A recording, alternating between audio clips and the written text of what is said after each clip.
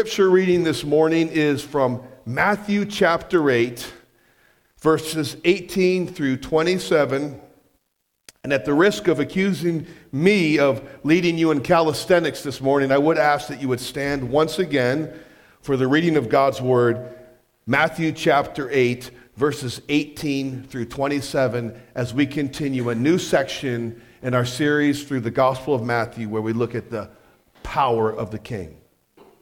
Verse 18, now when Jesus saw a crowd around him, he gave orders to go over to the other side. And a scribe came up and said to him, Teacher, I will follow you wherever you go. And Jesus said to him, Foxes have holes, and birds of the air have nests, but the Son of Man has nowhere to lay his head. Another of the disciples said to him, Lord, let me first go and bury my father. And Jesus said to him, Follow me and leave the dead to bury their own dead. And when he got into the boat, his disciples followed him. And behold, there arose a great storm on the sea, so that the boat was being swamped by the waves. But he was asleep. And they went and woke him, saying, Master, save us, Lord, we're perishing. And he said to them, Why are you afraid, O you of little faith? Then he rose and rebuked the winds and the sea, and there was a great calm. And the men marveled, saying, What sort of man is this, that even the winds and the sea obey him? So reads the words of the living God. Let's pray. Father, I pray that you would remove the distractions that so easily creep into our minds during a time like this when the word of God is being proclaimed. Would you give us good soiled hearts? Not stony heart, not busy hearts, not idolatrous hearts, but hearts that are like really good topsoil, that the word of God can go in and then bring forth abiding fruit. Lord, I believe this message is so practical. This text is so applicable on so many levels. So, Father, would you open the eyes of our understanding, show us the glory of Christ in this text, and what that means for me as the waves crash over me in my life. We all ask this in Jesus' name. Amen. All right, you may be seated. In the 1500s, Thomas Cranmer, who I mentioned a few minutes ago, was used pretty big time by the Lord to bring reformation to the church in England. He both preached and wrote quite a bit about the authority of Scripture alone as opposed to the authority of the Pope. He preached and wrote a great deal about justification by faith alone as opposed to faith plus works. He encouraged that the everyday man and woman get the Bible not in the Latin Vulgate, which most people couldn't read Latin, but in the common English vernacular. And he also wrote the prayer that we read this morning, one that's still found in the Book of Common Prayer. This man was massively used in bringing reformation to the Church of England. But when Mary came into power, Mary the First, she came to be known as Bloody Mary for reasons that will be obvious in just a moment. She rolled back the Protestant Reformation in England in that season, and she reinstated the authority of the Pope. And one of the first things she did was she threw Thomas Cranmer in prison, along with the fellow Protestant reformers, his friends Nicholas Ridley and Hugh Latimer. What's worse is he had Latimer and Ridley burned alive, Mary did, burned alive at the stake, and forced Cranmer to watch his friends burn to their death. Now, under that kind of pressure, and that is a lot of pressure, right? Cranmer ends up renouncing his Protestant faith. That is, salvation by faith alone In Christ alone, by grace alone, according to God's word alone, for the glory of God alone. By the way, we're going to do a series on the 5 solas come this October. And what is even more, he resubmitted himself to the authority of the Pope. Cranmer did. This was about late January, early February 1556. Well, he was ordered March 21st of that same year, so about 6 to 8 weeks after he recanted, to publicly expound upon and explain his recantation at the University of Oxford Church on a very, very packed day. Well, to the surprise of everybody in that packed church space, you know what Cranmer did? He ends up repenting of his recantation. He renounces his recantation, and he knows that he will soon meet his earthly demise, as he will within an hour. He says, and this traitorous hand that signed this evil renunciation will be the first to burn. Chaos ensued. They literally dragged him to Smithfield Commons, which is where they would burn Christians at the stake. And just like he said, true to his word, as he was plunged into flames, he put his hand down into it and it started to burn away. And he said, Lord Jesus, receive my spirit, just like Stephen did. Now, it's a powerful story, isn't it? It's a compelling story.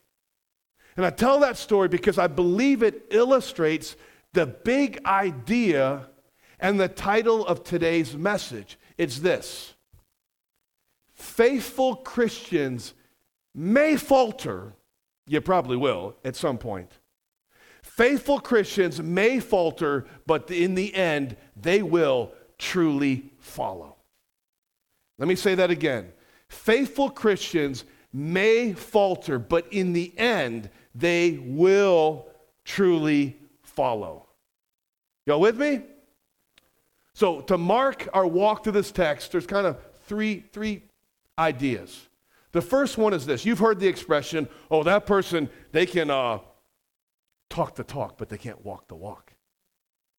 Number one, I want us to see that true Christians not only can talk the talk, they can know the right theological answer, what the gospel is. They, in the end, walk it out. They talk the talk, and they walk the walk. I want you to see, just as we begin to dive into this text, how the two events or the two stories I just read are connected. Story one, the cost of following Jesus. Event number two, the storm that Jesus, with a word, calms. Drop your eyes down at the second part. Let me just read the entire verse 18, but I'm really highlighting the second part of that sentence. Now, when Jesus saw a crowd around him, what does it say? He gave orders to go over to the other side. You might want to underline, he gave orders to go to the other side. That's the opening sentence for event one.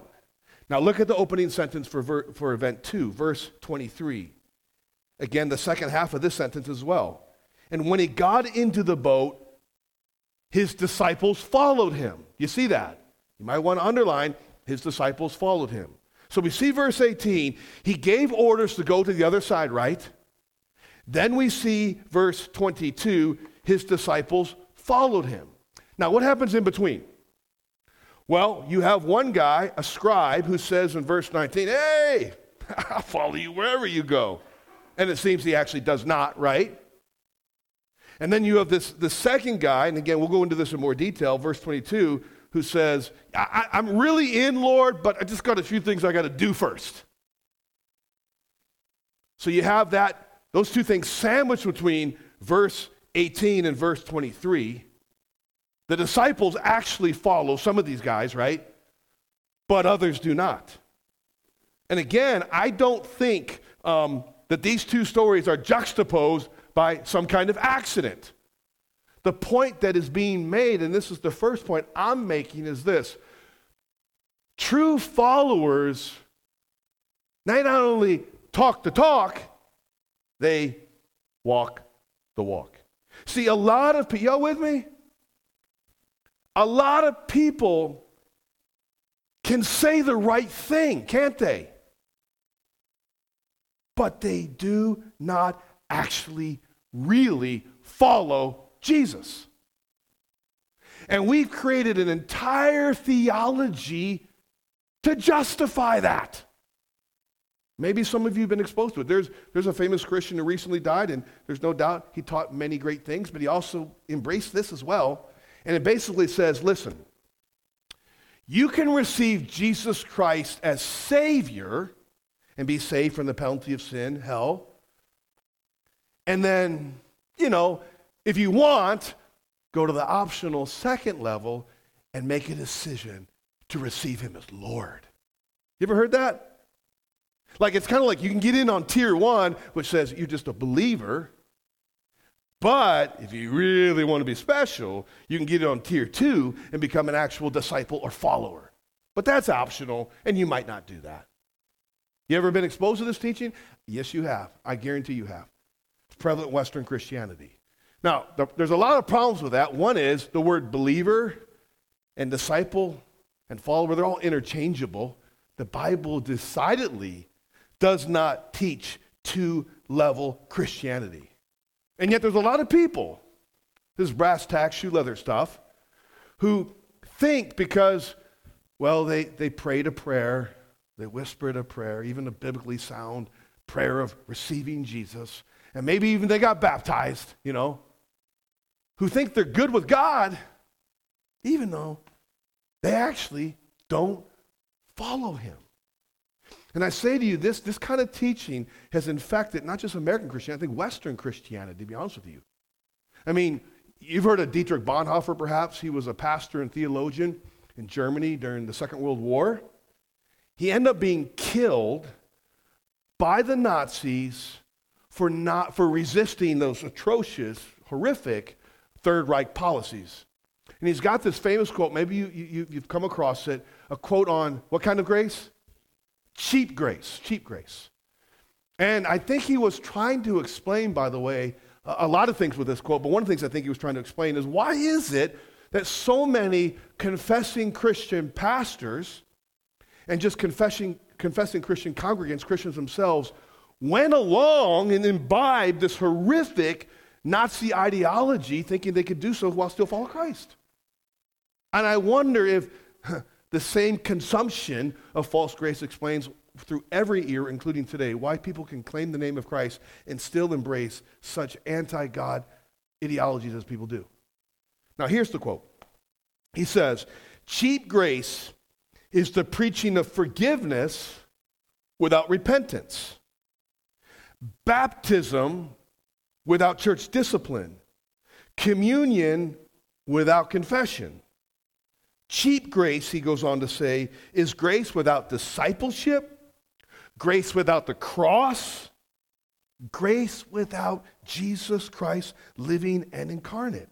And it's true, lots of people have drank of this false or cheap or fake grace. People who, they can say the right thing about the gospel, but they don't walk in, as he says here, repentance. Church discipline could never possibly be a thing for them because they've actually never committed themselves to a church. There's no discipleship. There's no confession of sin. There's no really relishing in the cross and taking up your own cross. There's no following actively right here and now the living incarnate Christ. It's a strong quote. I think it's a good one by Bonhoeffer. You? Now, James Montgomery Boyce, who reminded me of this quote in his commentary, went on to say in that same commentary, quote, in the absence of solid teaching, the teaching of the truth that Jesus is Savior and Lord, you can't cut him in half, Millions drift on assuming that because they made some verbal acknowledgement of Jesus 10, 20, even 30 years ago, they're Christians, when actually they may be far from Christ. They may be devoid of grace, and they may be in danger of perishing forever. He says, Jesus never permitted anyone to harbor such a damaging delusion. He challenged prospective followers to count the cost before deciding to join him. Now that really sets us up to go deeper in this text. Jesus warned people about having false confessions of faith, right? Matthew chapter 7, we hit that a few weeks ago. Remember what he says? Beware of the broad way, where people can say the right thing, Lord, Lord, even be on the spiritual path of sorts, but are actually not truly following Christ and on the pathway to destruction. Now here, he makes it very personal. In love, because he's doing everything he does in love, he's going to check down two people who, at this point, are deluded in thinking they actually follow him when it doesn't seem they really do. Who's the first guy that he checks down in our text? We'll look at this a little bit more closely now. The first guy he checks down is a scribe. You know anything about scribes? Scribes were just that. They would scribe, or they would copy the Old Testament and other sacred writings that would flow out of that. Who knew the Bible really well back then? Well, a scribe. I mean, if you copied the Bible all day, you would learn something about the Scripture, right? So they were really well informed scripturally. And what's more is they were highly respected. I don't know that you would be very respected today if you went around telling people, you know what I do for a living? I copy the Bible. Like, oh no, that book? But back then, it was very respected. It'd be like a doctor today, perhaps, which prompted one or two commentators to call the scribe Mr. Big Head because he knows a lot of Bible and maybe has an inflated estimation of himself. Mr. Big Head, verse 19, comes to Jesus and he says, I will follow you wherever you go. Now, one of the beautiful things about Scripture is you have the whole Bible and you can compare Scripture with Scripture, right? That's what we're called to do. And the Holy Spirit is giving us a little tip that this man is not nearly as all in for Jesus as he proclaims himself to be. Now, why do I say that? Because in the Gospel of Matthew, 5 times, somebody calls Jesus teacher, okay? You know that in every one of those instances, they end up not following Jesus, and I think in 2 or 3 of them, they actually are trying to trap him. You've read some of those stories. Teacher, tell us. And they give him like 2 little things, right? So there's a little tip going on there that maybe this guy is not all in as he wants us to think he is. Now, some surmise that his ego was very much bubbling to the surface with this seemingly holy statement, I will follow you wherever you go. That maybe Mr. Big Head was like, well, I see the kind of people that follow Jesus. Fishermen, they smell pretty bad. And tax collectors, well, they're just trying to use people. And soldiers, because we've seen that already, Pastor Cleet preached on that. Soldiers, I mean, they're just ruthless, barbaric people. And lepers, so unsightly. And middle-aged women even follow him. Jesus, I see what kind of motley crew you got following you, but I will come and join this movement, and I will take your platform to the next level. A lot of people have sensed that might be the tenor of his heart, and it very well might be. Now, Jesus, which, by the way, this is the point I just made. That means that I think we need to be very careful about jumping on, we love to do this in American Christianity, jumping on celebrity confessions of faith. Like that's a bigger profession of faith than anybody else. No. And I would add, sometimes people have said, I've had family members say who are not believers, you know what kind of people follow Jesus. We should say, yeah, that's right. That's right. You've chosen the base things of the world, right, to confound the wise. Let's embrace that. Now, Jesus, who knows every person's heart, knows at the heart of this declaration, which is why I think this sense of understanding what he's saying is right, knows that at the heart of this man's declaration is not self-denial, but actually self-love. Self-love, that's why he says in verse 20, foxes have holes and birds of the air have nests, but the Son of Man has nowhere to lay his head. Now, what's he doing there? Well, let me say as an aside, almost to another aside. Sometimes people try and take scriptures out of context, right? You always got to be careful for that. One of the things that people like to say is that this kind of came up in the 40s and 50s, has come up a little bit more again, that the Bible says you should own personal property. Okay, you ever heard that? Jesus had nowhere to lay his head, right? Well, first of all, what commandment presumes that people are going to own things? Which commandment? It's not steal. How can you steal something so there is personal ownership. There's nothing wrong with it. The Bible talks about it.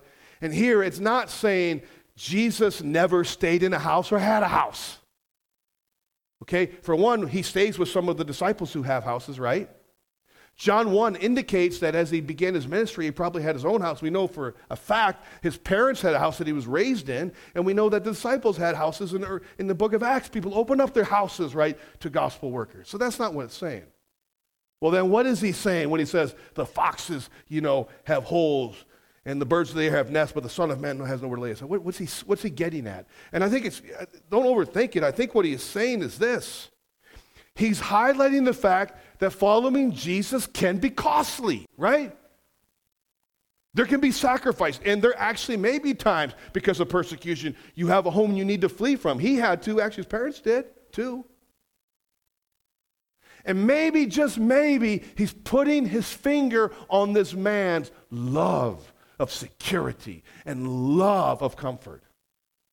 At a minimum, I think it's fair to say he is saying, hey, following me is going to be no cakewalk. Got to be willing to say that.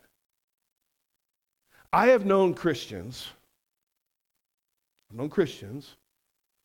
over the years who seem to have the strongest professions of faith, the most biblically robust in their articulation, who when things got tough and life didn't turn out the way they wanted it to, turned around and stopped following Jesus. Because following Jesus at times is going to be no cakewalk.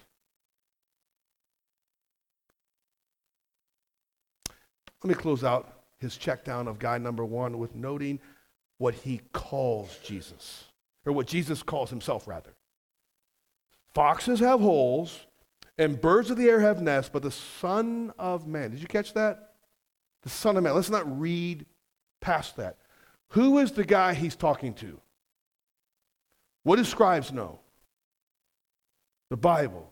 This is a reference actually to his deity. We say Son of Man, humanity. No, if you know, the Bible actually is a reference to his deity. It's a reference to Daniel chapter 7, verses 13 and 14. Daniel has those visions. He says, I saw in the night visions, behold, listen, one like the Son of Man come in the clouds of heaven to the Ancient of Days. That's the Father. And there was given to him dominion and glory and power and a kingdom, that all nations and tribes and languages and people should serve him. This is what it says, for his kingdom is an everlasting kingdom which shall never pass away, and that which shall not be destroyed. He's saying, scribe, do you know who you're talking to? Do you know who's talking to you? The Son of Man, who is the Son of the Ancient of Days. Now, that's guy number 1. The second guy he checks down, verse 22, is another one of the disciples who said to him, Lord, let me first go and bury my father. If we call the first guy Mr. Big Head, I'm going to say, let's call this guy Mr. Family First. Or let's call him Mr. I'm going to get mine. I'll explain that in just a moment. But maybe you're tripped up by the fact that he is called what here? What is he called, this man? A disciple. So he's a disciple. Well, what you need to understand that in Scripture, there is sometimes the word disciple used quite generically, okay? Someone who for a moment is learning about Jesus, or for a moment is following Jesus. But there were many people who were called disciples of Jesus, but when the goodies stopped coming and the going got tough, they did him out. They were out. So just note that. It doesn't mean that he was actually a true believer. It seems at this point he's not. Now, he says, first let me go bury my father. And you look at that and say, well, that's a pretty reasonable request, right? Well, his dad's not literally dead. I'll explain. Well, I think we could surmise, first of all, that if his father was dead, he's not going to be following Jesus right then and there, right? Especially in an age where there's no refrigeration, embalming wasn't that advanced, you do have to get that body in the ground pretty quick.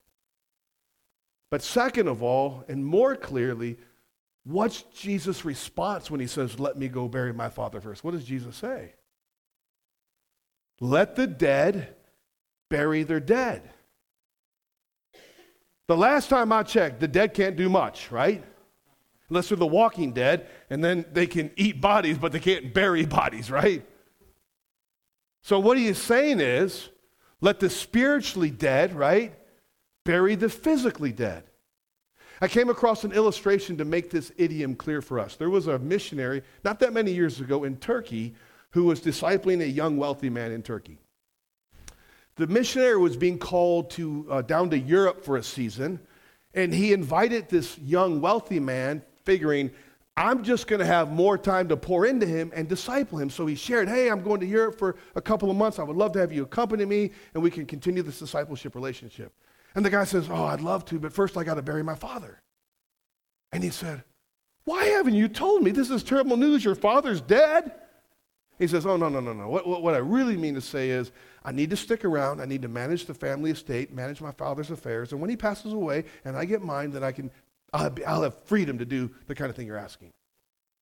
So be clear, Jesus is not saying, hey, if you really want to be faithful to me, skip your parents' funeral. Some cults ironically do that. Nor is he saying, thumb your nose at the fifth commandment, which is, kids, he's not saying you should dishonor your mother and father. What Jesus is clearly doing is he's pressing on two things with this guy.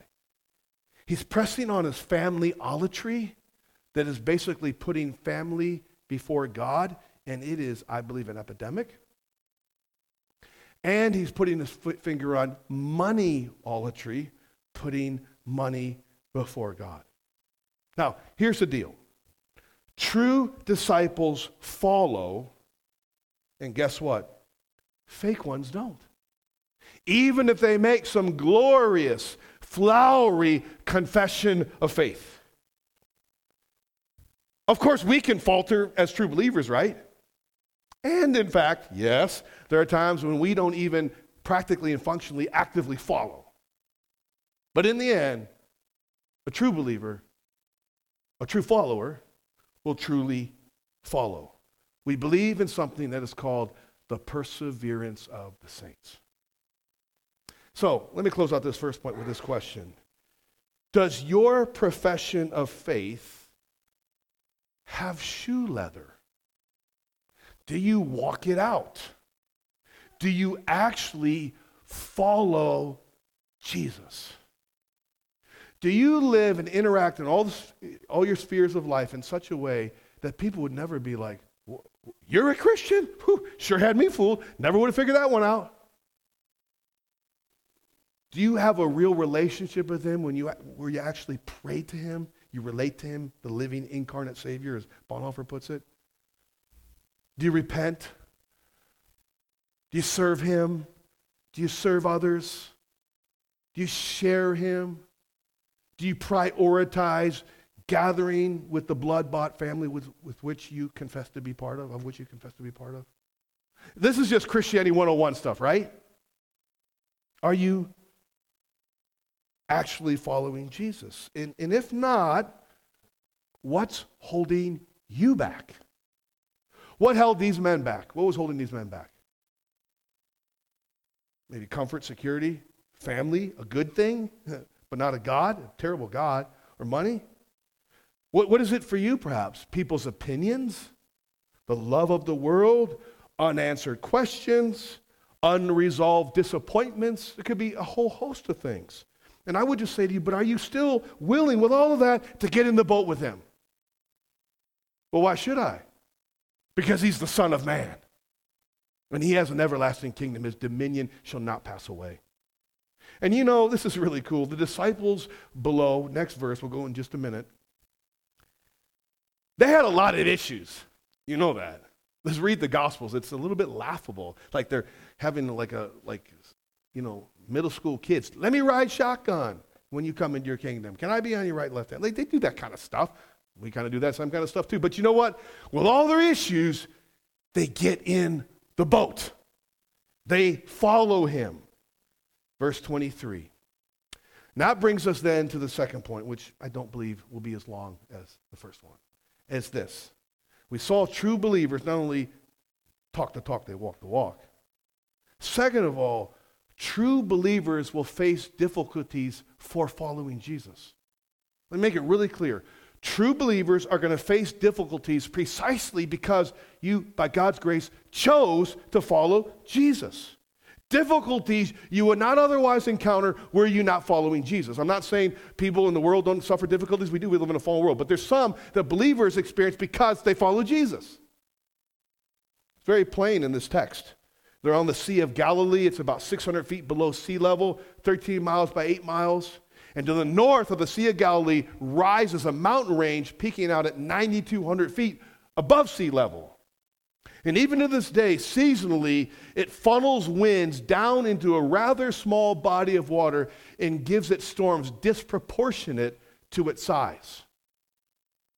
But the storm here seems to be more than disproportionate, a one-of-a-kind storm. Verse 24, and behold, after the disciples followed him into the boat, verse 24, there arose a great storm on the sea. This is not just a natural kind of storm, it seems. I don't have time to fill that out, but I will give you the words. Megas seismos.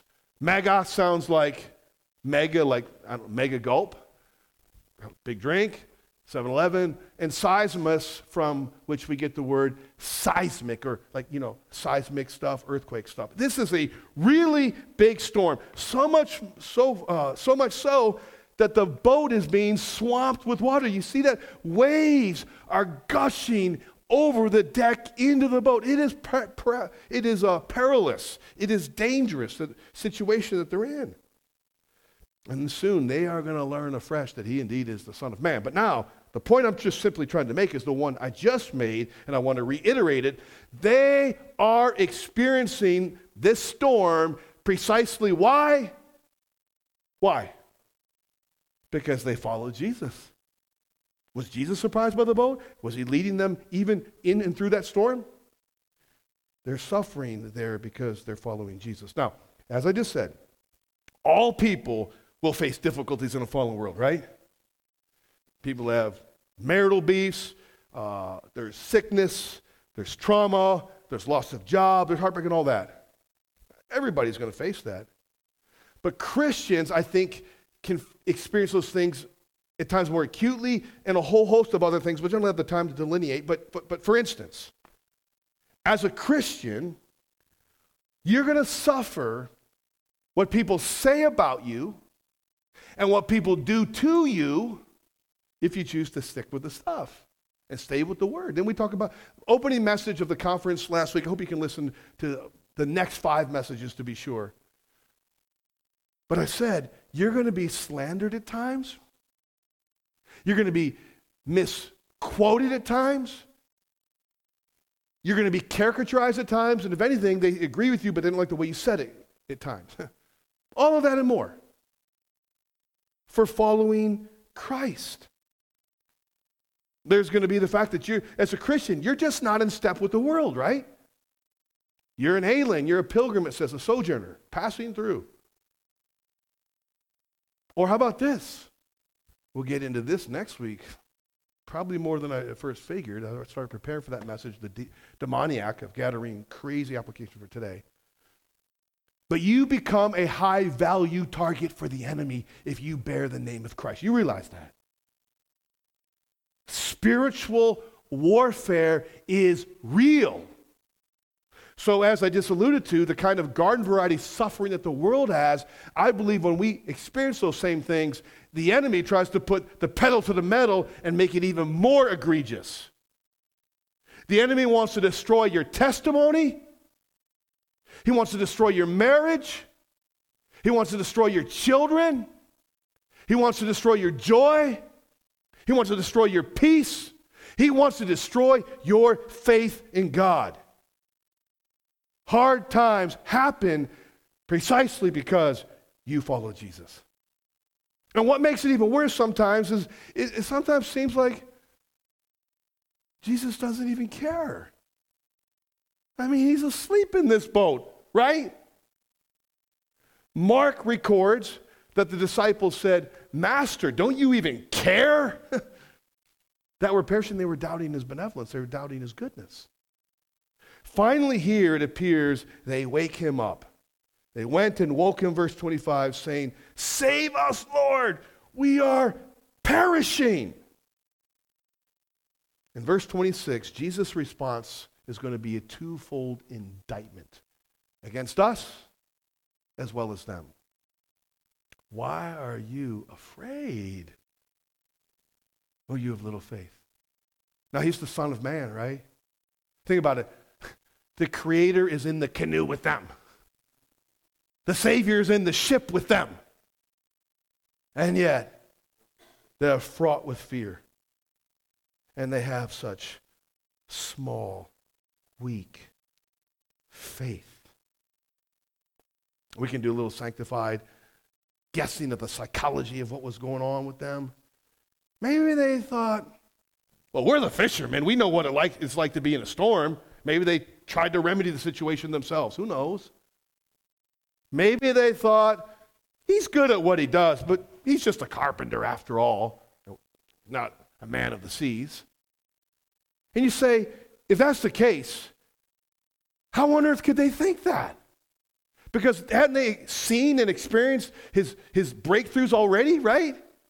He's still early in his ministry, but they've seen enough to know he is somebody special. But you know what? I don't think we're so different than they are.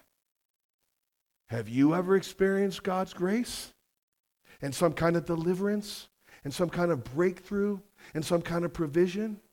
And all of us here, collectively, we stand on the achieved side of the greatest deliverance ever, right?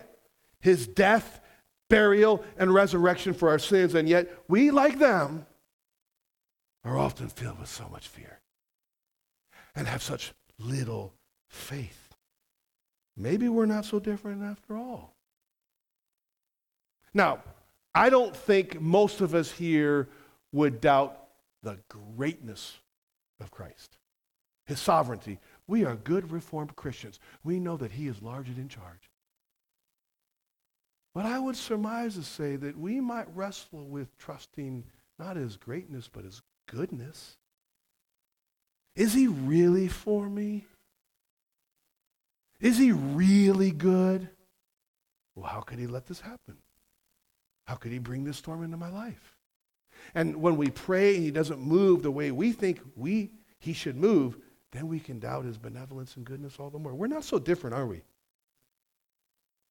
But let's not be too hard on them. And let's not be too hard on us. You see, yes, if they'd had strong faith, they would not have panicked at all. But if they had no faith, they wouldn't have been in that storm. They wouldn't have been in the boat. And they wouldn't even in that boat, in that storm, called upon him, and even if it was a last resort, Master, wake up! We're perishing. What storms do you need to turn over to God in faith? What struggles do you need to say, here, Lord, there's water coming in my boat, and I'm drowning? Cranmer faltered, right? But in the end, what did he do? He followed. And maybe you're in a season of faltering. not even really following. And it's time to pick back up and get in the boat, storms and all. I read something. I'm closing out the second point. I promise the third point is going to be like 3 minutes, okay? You can hold me to that. Close to it. But I've just been feasting on this all week. It's been challenging to me, really. Daniel Dorani, in his commentary, said something. I've been chewing on it all week. He says, faith is a form of bravery. And I thought to myself, I want to be a brave man, not in like in a humanistic, worldly kind of way, but I want to be a brave man. I want to pastor a church of brave men and women. Brave young men and brave young women. Faith is a form of bravery. And what he teases us out, what he says is this. Many times we just have a passive acceptance. That's our idea of faith. A passive acceptance, a dead resignation that says, I'm just believing, which leaves us dead and dormant in the water. And in that season, functionally and practically, dead and dormant in our faith. And in dead and dormant seasons, you can't produce fruit because dead things don't bear fruit. He said, in contrast to that, the Bible calls us to a courageous confidence that says, even though I don't know what's going on, in the midst of these difficulties where I can't see left from right and up from down, I am going to believe God. And I'm going to continue to follow in all those ways I described. And one that does so again and again and again with every wave that crashes over the deck of your life. You ever read Hebrews chapter 11? It's called the Hall of what? Now, if you know the story of some of those people in the Hebrews Hall of Faith, you would say, that's like putting Milli Vanilli in the Rock and Roll Hall of Fame. This is crazy. They don't seem too heroic to me, right? Samson, Abraham, people like that. How in the world did they make it into the Hebrews Hall of Faith? And the answer is, well, with all their faltering and foibles, they believed God. They believed him. They put shoe leather to their faith. That is, they followed him even when they could not make sense of things. They followed him. You say, well, there's times in a storm I've chosen to trust in God. I've chosen to believe in his promises. But still nothing happened. Yes, that's the point of Hebrews Hall of Faith. That's it. That's it. Even when they didn't see it, they believed when they were in a pickle and could not see a way out of the big picture. Listen to the way this chapter starts off. Or not starts off, I will hit that in just a second, but verse 13. It says, in the midst of this Hebrews Hall of Faith, one of the plaques, one of the bronze plaques says this, these all died, now listen, in faith, but not yet having received the promises. But having seen them and greeted them from afar. Like I'm not experiencing it, but God's good on his word, and somewhere down the corridor of time, certainly in eternity, they will all come to fruition, and he will make all wrong things right. And have acknowledged that they were strangers and exiles on the earth. That's a great way to begin. I'm a stranger and I'm an exile on earth. Pastor Cleet got it right when so much of our problem is we lose fact of whose we are. That our identity is in Christ as opposed to of the world. Now listen to verse 1. Faith is the assurance of things hoped for, the evidence of things not seen.